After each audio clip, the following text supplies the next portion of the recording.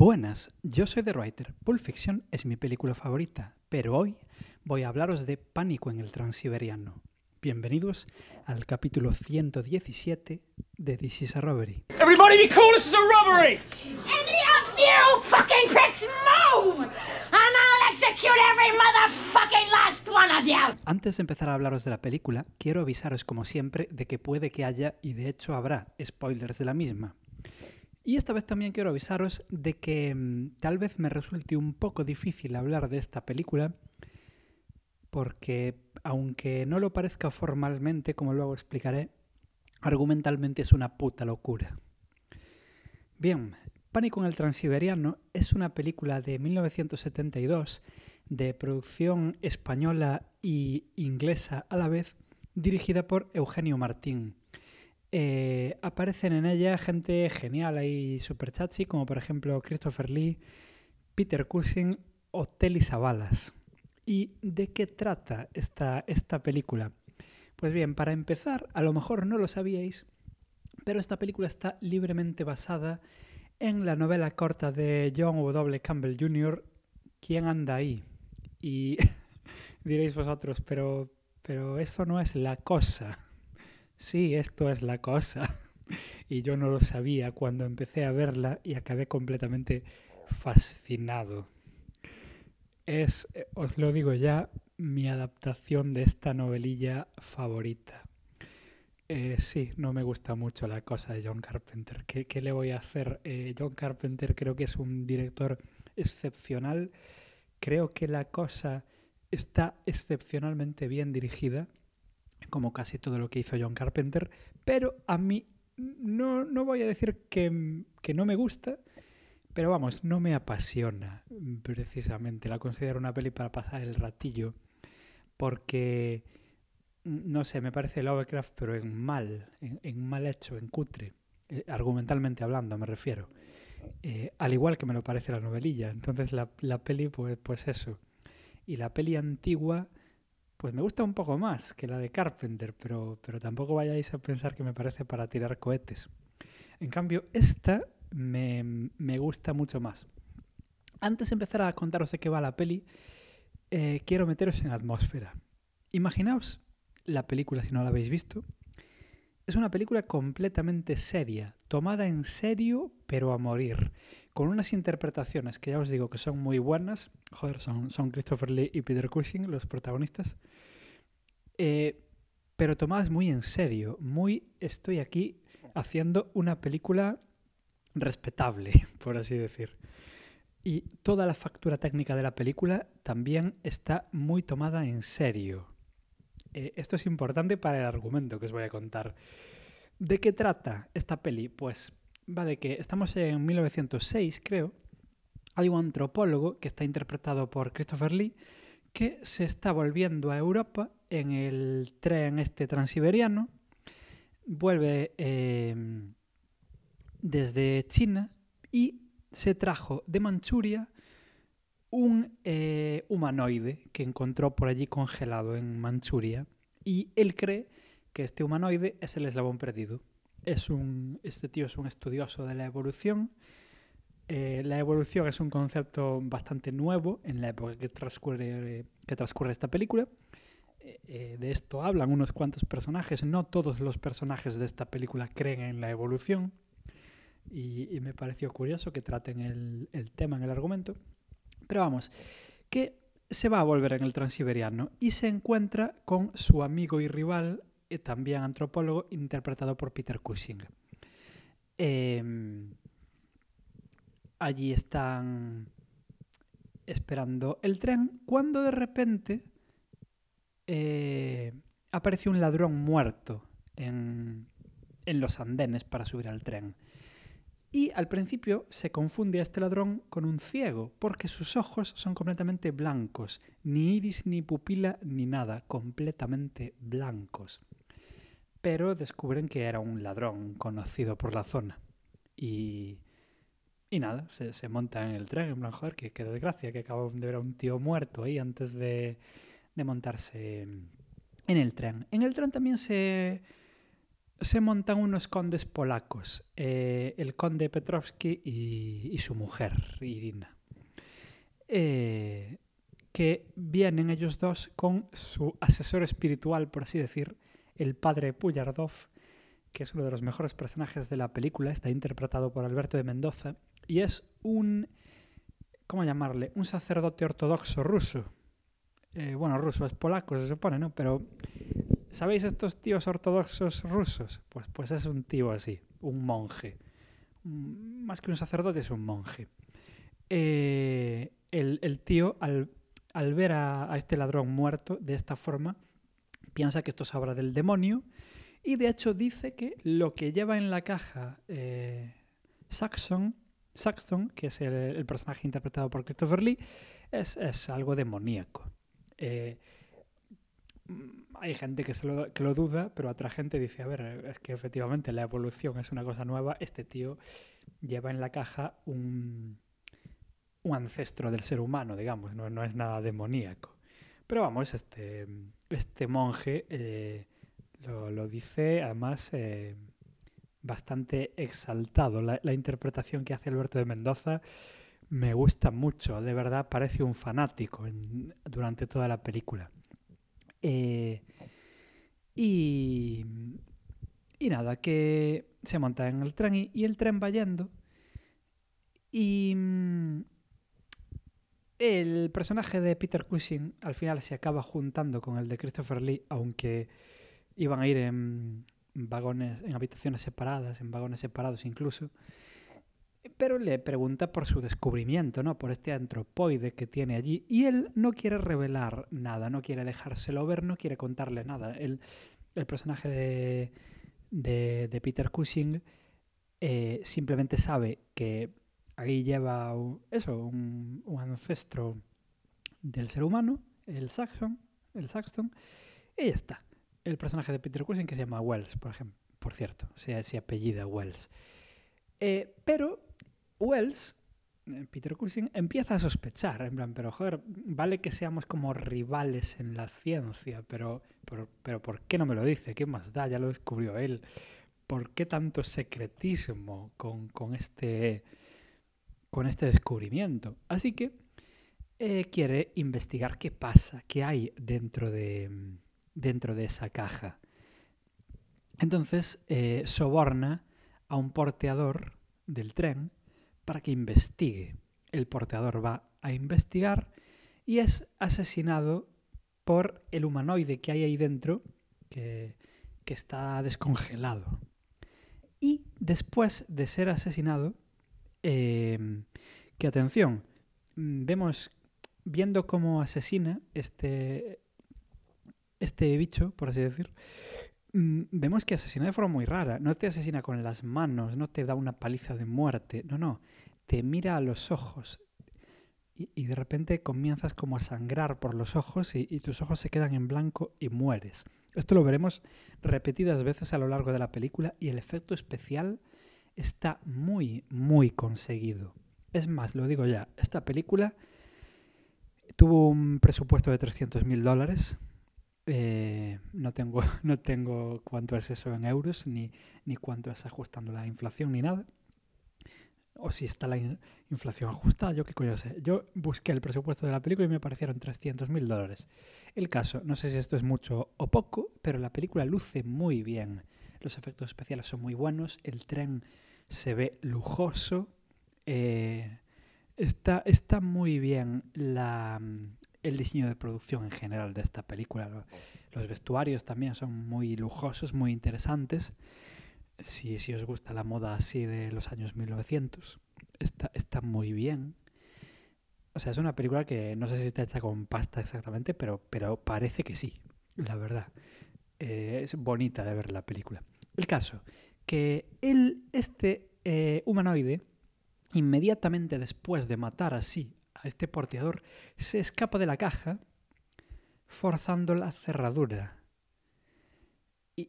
Y ahí ya tú empiezas a pensar, ¿no? En plan, este tío se supone que era un tío de las cavernas. Acaba de forzar un candado con un tornillo. Este tío no debería saber lo que es una cerradura. y mucho menos saber forzarla. Tú que me estás escuchando sabes lo que es una cerradura y probablemente no sepas forzarla. Este tío que lleva congelado millones de años, literalmente sabe lo que es. Rarito. A mí me dejó... Bueno, es una peli fantástica española antigua, voy a creérmelo. Pero atención que esto tiene explicación, colegas. Ya os lo cuento ahora. El humanoide va andando por este tren, por el Transiberiano, y va matando a más gente. Todas las víctimas aparecen así, con los ojos completamente en blanco, y empieza la búsqueda por este humanoide y empiezan las autopsias, porque nuestros dos protagonistas pueden hacer autopsias ahí dentro de este tren. Y atención, porque aquí empieza el despiporre.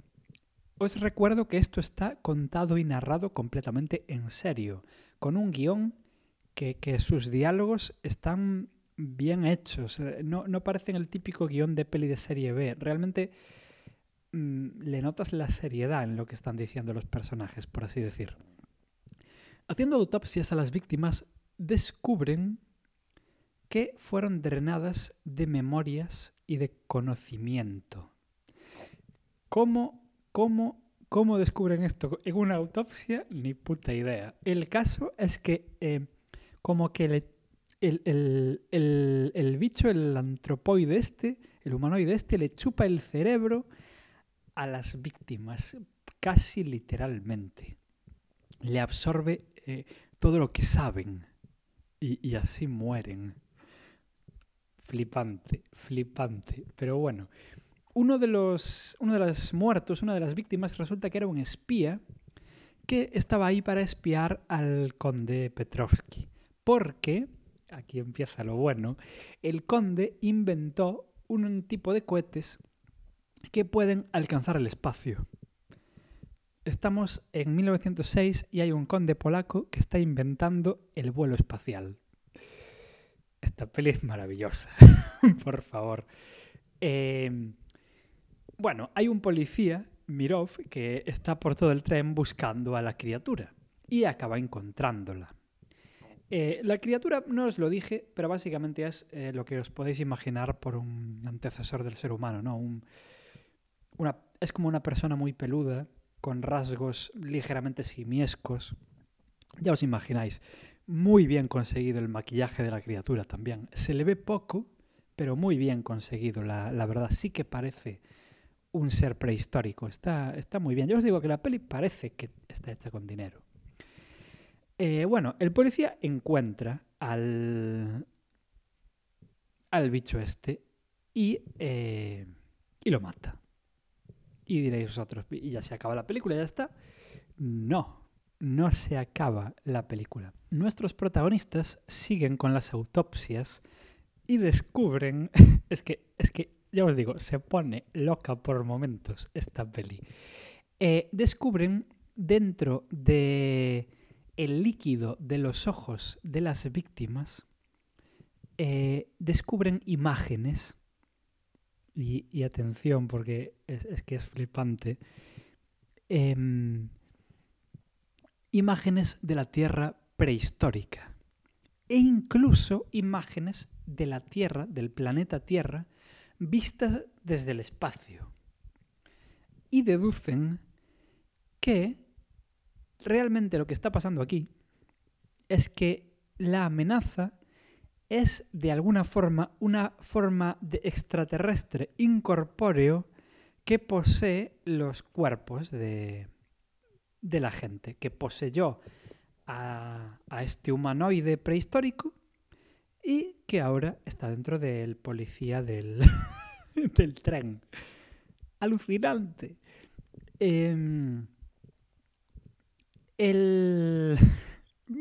A todo esto el monje ortodoxo, el Puyardov, siente místicamente la presencia de este ser extraterrestre en el policía.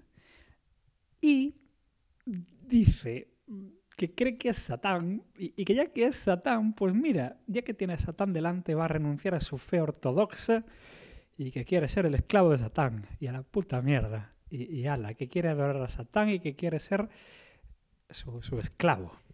Y a todo esto, a las autoridades rusas le llegan noticias de asesinatos en este tren, en el Transiberiano. Y a la vez, a un cosaco loco, interpretado por Telly Savalas, también le llegan estas noticias. Así que, creyendo que hay rebeldes en el tren, asalta el tren con la intención de matar y robar a todo el mundo. No lo asalta él solo, va con sus hombres. Ahí va la caballería cosaca a asaltar el Transiberiano. Y cuando llegan, bueno, la arman ahí un poco y tal. Todo el mundo se asusta, en plan, oh Dios mío, han llegado los cosacos. Y él tiene que enterarse, como ya se enteró a estas alturas todo el tren, de lo que está pasando. Hay un puto extraterrestre y hay que cazar a este extraterrestre. Él obviamente no se cree una mierda, o sea, está como una cabra, pero no tanto.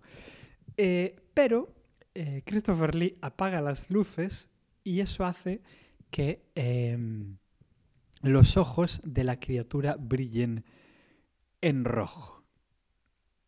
Y entonces se descubre que el huésped de la criatura, del alien, es el policía, es Mirov. Y este cosaco loco lo apuñala con su daga, o con su espada, digamos, con su espada cosaca, le apuñala con la espada y le dispara. Este policía muere y el alien se transfiere a la mente del monje que cree que el alien es Satán. O sea, entonces, el personaje de Peter Cushing Wells duda de que a lo mejor no esté poseído por el alien. Igual es que se volvió loco, yo que sé, era un monje súper fanático y a lo mejor pues está loco. Pero el cosaco le da igual.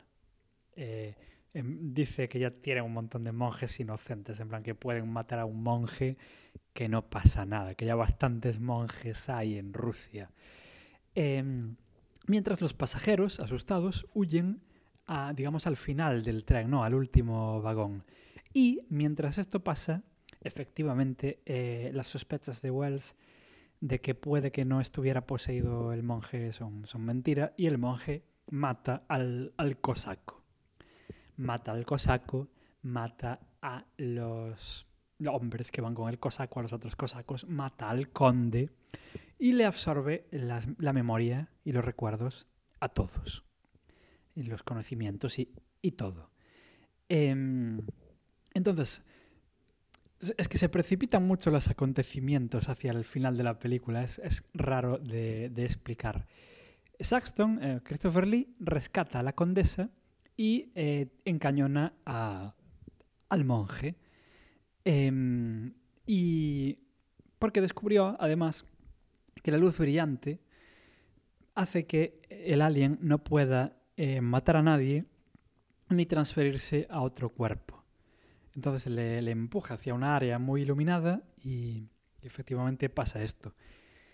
El alien, desde el cuerpo del monje, empieza a explicar que él es una forma como de energía colectiva que viene de otra galaxia y que se quedó atrapado en la Tierra después de que lo dejaran atrás tras un accidente.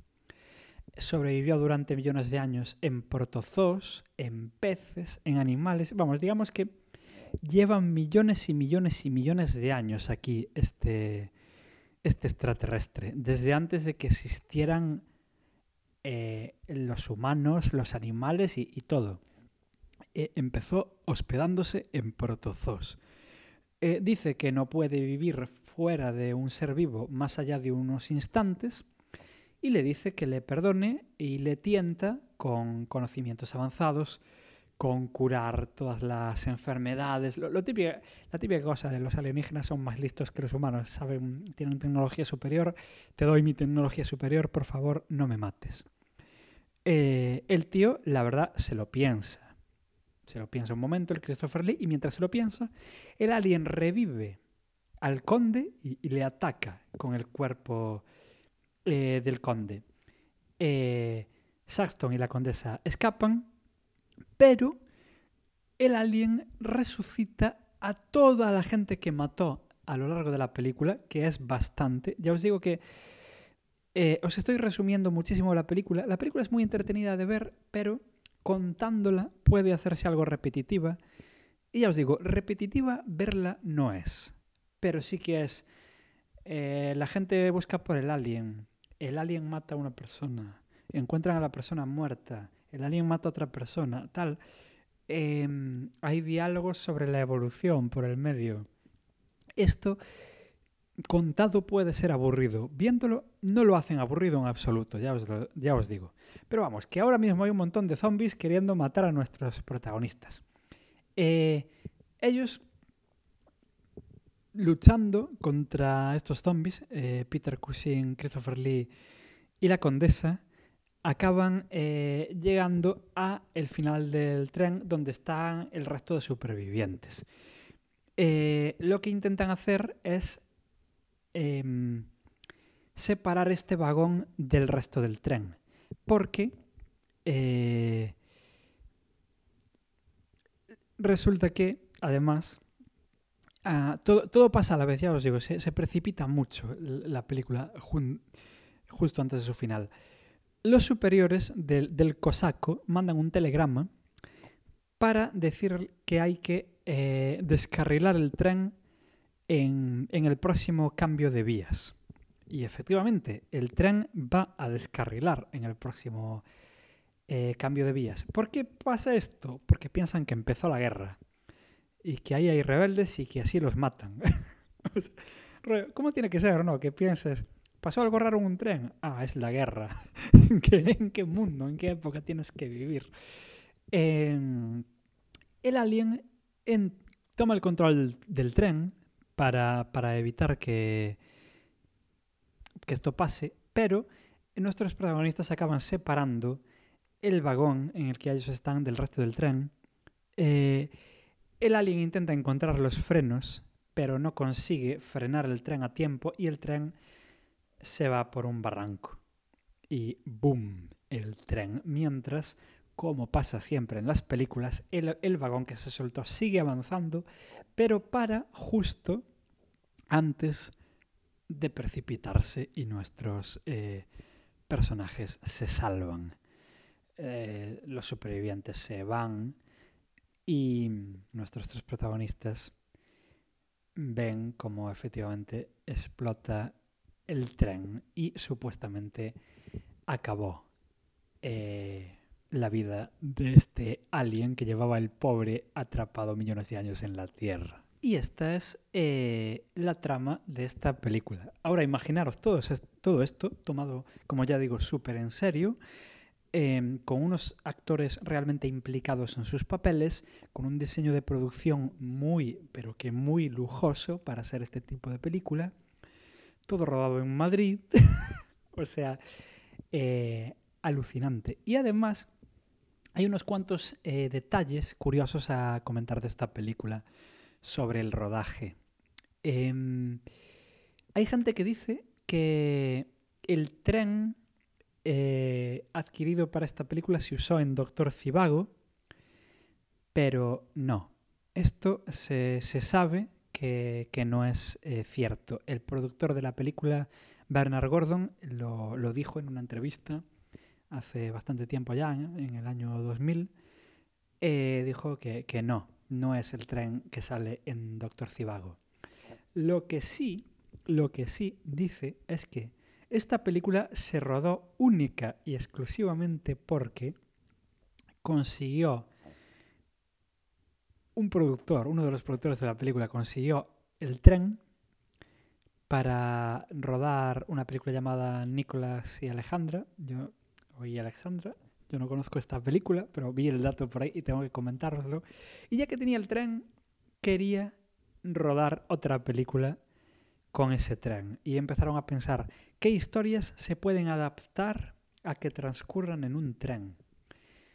Y ahí tenían el guión de Pánico en el Transiberiano, que como ya os digo, adaptaba la novelilla de W. Campbell Jr., que como todos sabéis transcurre en el polo. Pues cambiaron el polo por un tren y ala, aquí tenemos Pánico en el Transiberiano. Es graciosísimo cómo se hacen las películas antiguas. Rollo, tenemos este tren, ¿qué hacemos con él? Luego hay otro detalle. Ya os digo que todas las interpretaciones en esta película son muy buenas, pero hay una que tiene especial mérito porque además casi no ocurre, y es la de Peter Cushing. Cuando Peter Cushing llegó a Madrid para rodar la película, hacía muy poco que se había muerto su mujer y el tío estaba emocionalmente en la mierda, lógicamente, porque se muriera su mujer hace poco. Y quiso empezar a trabajar en la película y no se veía capaz. Y le dijo al director y a los productores, yo no puedo, me voy, lo siento mucho, adiós. Y claro, todo el mundo se empezó a desesperar. Peter Cushing era un gran nombre en el cine de terror. Y bueno, era y lo sigue siendo. Aunque ya está muerto, joder, el tío es uno de los mejores actores de cine de terror de la historia. Contar con él es que una película gane enteros. O sea, Peter Cushing tiene pelis malas, esto es así. Pero sus pelis malas, cuando él está en pantalla, pues no son tan malas. Es uno de estos actores que te arregla una película. Y no contar con él, pues sería una putada gordísima. Además que querían recrear este look de la Hammer, este look de lujo, este look de Peter Cushing y Christopher Lee a la vez en pantalla. Querían hacer eso y, joder, era una de las ideas de la película que ya no iba a ocurrir. Pero Christopher Lee, que recordemos que es uno de los seres humanos más alucinantes y maravillosos que pisaron la Tierra jamás, habló en privado con Peter Cushing. Eran muy amigos y habló y le convenció hablándole de todos los trabajos pasados en los que habían trabajado juntos, en todas las películas, ¿no? Las de Drácula, las de Frankenstein, ya sabéis, todas estas pelis de la Hammer en las que trabajaron juntos, hablándole de la buena química que tenían, lo bien que trabajaban juntos y le convenció de que sin él esta película no sería lo mismo. Y efectivamente consiguió que Peter Cushing se quedara y hiciera un grandísimo papel, como siempre hace. Peter Cushing es un actor muy bueno. Y Christopher Lee también. O sea, los dos son actores de la hostia. Y juntos hicieron dos grandes papeles con esta película. Y los productores y el director respiraron tranquilos. Porque que el Peter Cushing, ya digo, no le avisó por teléfono que no venía. No, ya estaba allí cuando decidió irse. Sería una putada. Y bueno, ya para terminar con esta película, es una película que os recomiendo bastante. Es muy buena para tratar un tema tan loco y tan ida de olla y tan, que ya os digo que no sabemos que la película es ciencia ficción cuando empieza. Para tratar un tema así, la verdad es que lo trata muy seriamente, con mucho cuidado de que no se vuelva un despiporre. Es verdad que hay momentos en los que recorre la fina línea de volverse un despiporre loquísimo, pero nunca lo acaba de hacer. Siempre mantiene el tono de seriedad, el tono de dignidad. Hay incluso alguna escena de humor muy graciosa, como por ejemplo, hay un momento donde están hablando con Cushing y con Lee y le están diciendo, a ver, ahora mismo cualquiera puede ser el monstruo, podrían ser ustedes. Y Peter Cushing tiene una de las mejores frases de la historia del terror para mí en ese momento, que pone cara como de ofendido máximo y dice, el monstruo, nosotros, pero si somos ingleses. Es genial, es genial. La verdad, es una peli que, ya os digo, no tiene mucho humor, ¿eh? No vayáis a pensar que es de estas pelis como las que se hacen hoy en día, sabemos que lo que te estamos contando es una gilipollez, entonces le metemos humor para que la gilipollez te entre mejor. No es este tipo de pelis. El humor son un par de detalles en un par de escenas y ya está. pero sí que destaca y está bien llevado.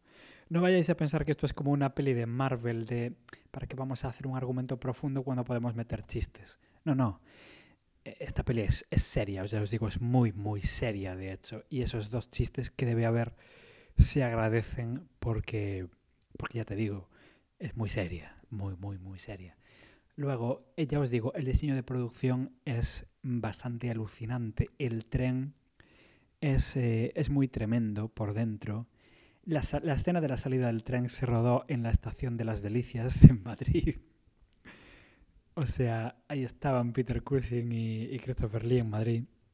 Maravilloso, maravilloso. Y realmente destaca mucho la película. Ya os dije también que los efectos especiales están muy conseguidos. No abusa de efectos especiales en absoluto la película, pero sorprende lo sangrienta que es para ser una peli de los 70 así fantástica. Sí que es verdad que en los 70 se estaba empezando ya a volver violento el cine. Es la época posiblemente del cine más violento que hay, aparte de gore y cosas así, que ya vas a ver violencia a propósito, digamos. En los 70 es cuando el cine se empieza a volver violento. Pero esta película no abusa de la violencia, pero cuando tiene que haberla, la hay y destaca. Esa sangre destaca. Además, sangre de peli española de terror. ¿Cómo es esa sangre? Es espesa. Es muy espesa esa sangre. Y mola. Ya sabemos cómo que podemos a veces ver de qué país es una película solo por su sangre, ¿no? Por ejemplo, la sangre italiana, que es muy, muy, muy, muy roja, pues la sangre española es muy, muy espesa. En serio, fijaos en películas sangrientas de esta época españolas, ¿no? De los 60 y 70, y vais a ver que sí, que hacen la sangre espesa, es curioso. Y sí, no nos esconden la sangre, pero vamos, tampoco es súper violenta la película. De hecho, es una película muy de investigar. Yo os lo resumí mucho, pero durante toda la película lo que más estamos viendo es a estos 2 personajes investigando qué está pasando en este tren y al policía del tren intentando buscar a la criatura, a lo que luego sabemos que es un alien. Tiene una factura técnica impecable, tiene unas actuaciones impecables. La fotografía es muy buena, quiere imitar a la fotografía de la Hammer. Esta película quiere pasar por una película de la Hammer y se nota mucho. Y no solo se nota mucho, sino que en cierta medida lo consigue. A lo mejor no lo consigue tanto como una de Drácula, porque claro, aunque el tren de la película es muy lujoso, joder, más lujoso es un castillo. O sea, tan lujoso como las pelis de Drácula no es. Pero dentro de sus posibilidades de que toda la peli transcurre dentro de un tren, pues sí que tiene lujo. El tren es muy lujoso, pero no puede hacer tiradas de plano desde muy lejos, porque, joder, es un tren. Están entre 4 paredes en cada vagón. No pueden ponernos, yo qué sé, ese salón de Drácula. Esto aquí no lo puede haber. Pero dentro de sus posibilidades sí que lo hace. Y nada, ya para terminar, como os digo, tenéis que ver Pánico en el Transiberiano. Es una buena película. Ya os digo, es mi adaptación favorita de esta historia. Es una historia que ya os digo, no me gusta mucho. Creo que hay muchas historias que van de esto mejor. W. Campbell Jr. no es un escritor que me guste. Me parece el Lovecraft de los pobres. Por ejemplo, La invasión de los ladrones de cuerpos. Este rollo, es que a mí el tema alienígenas que te roban el cuerpo, a mí me mola. Pero, joder, hay muchas pelis mejores. La invasión de los ladrones de cuerpos. Yo qué sé, pelis mejores me refiero, historias mejores que la de esta novelilla.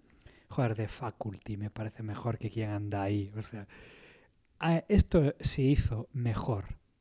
Pero, cómo lo adapta esta película sí que me gusta.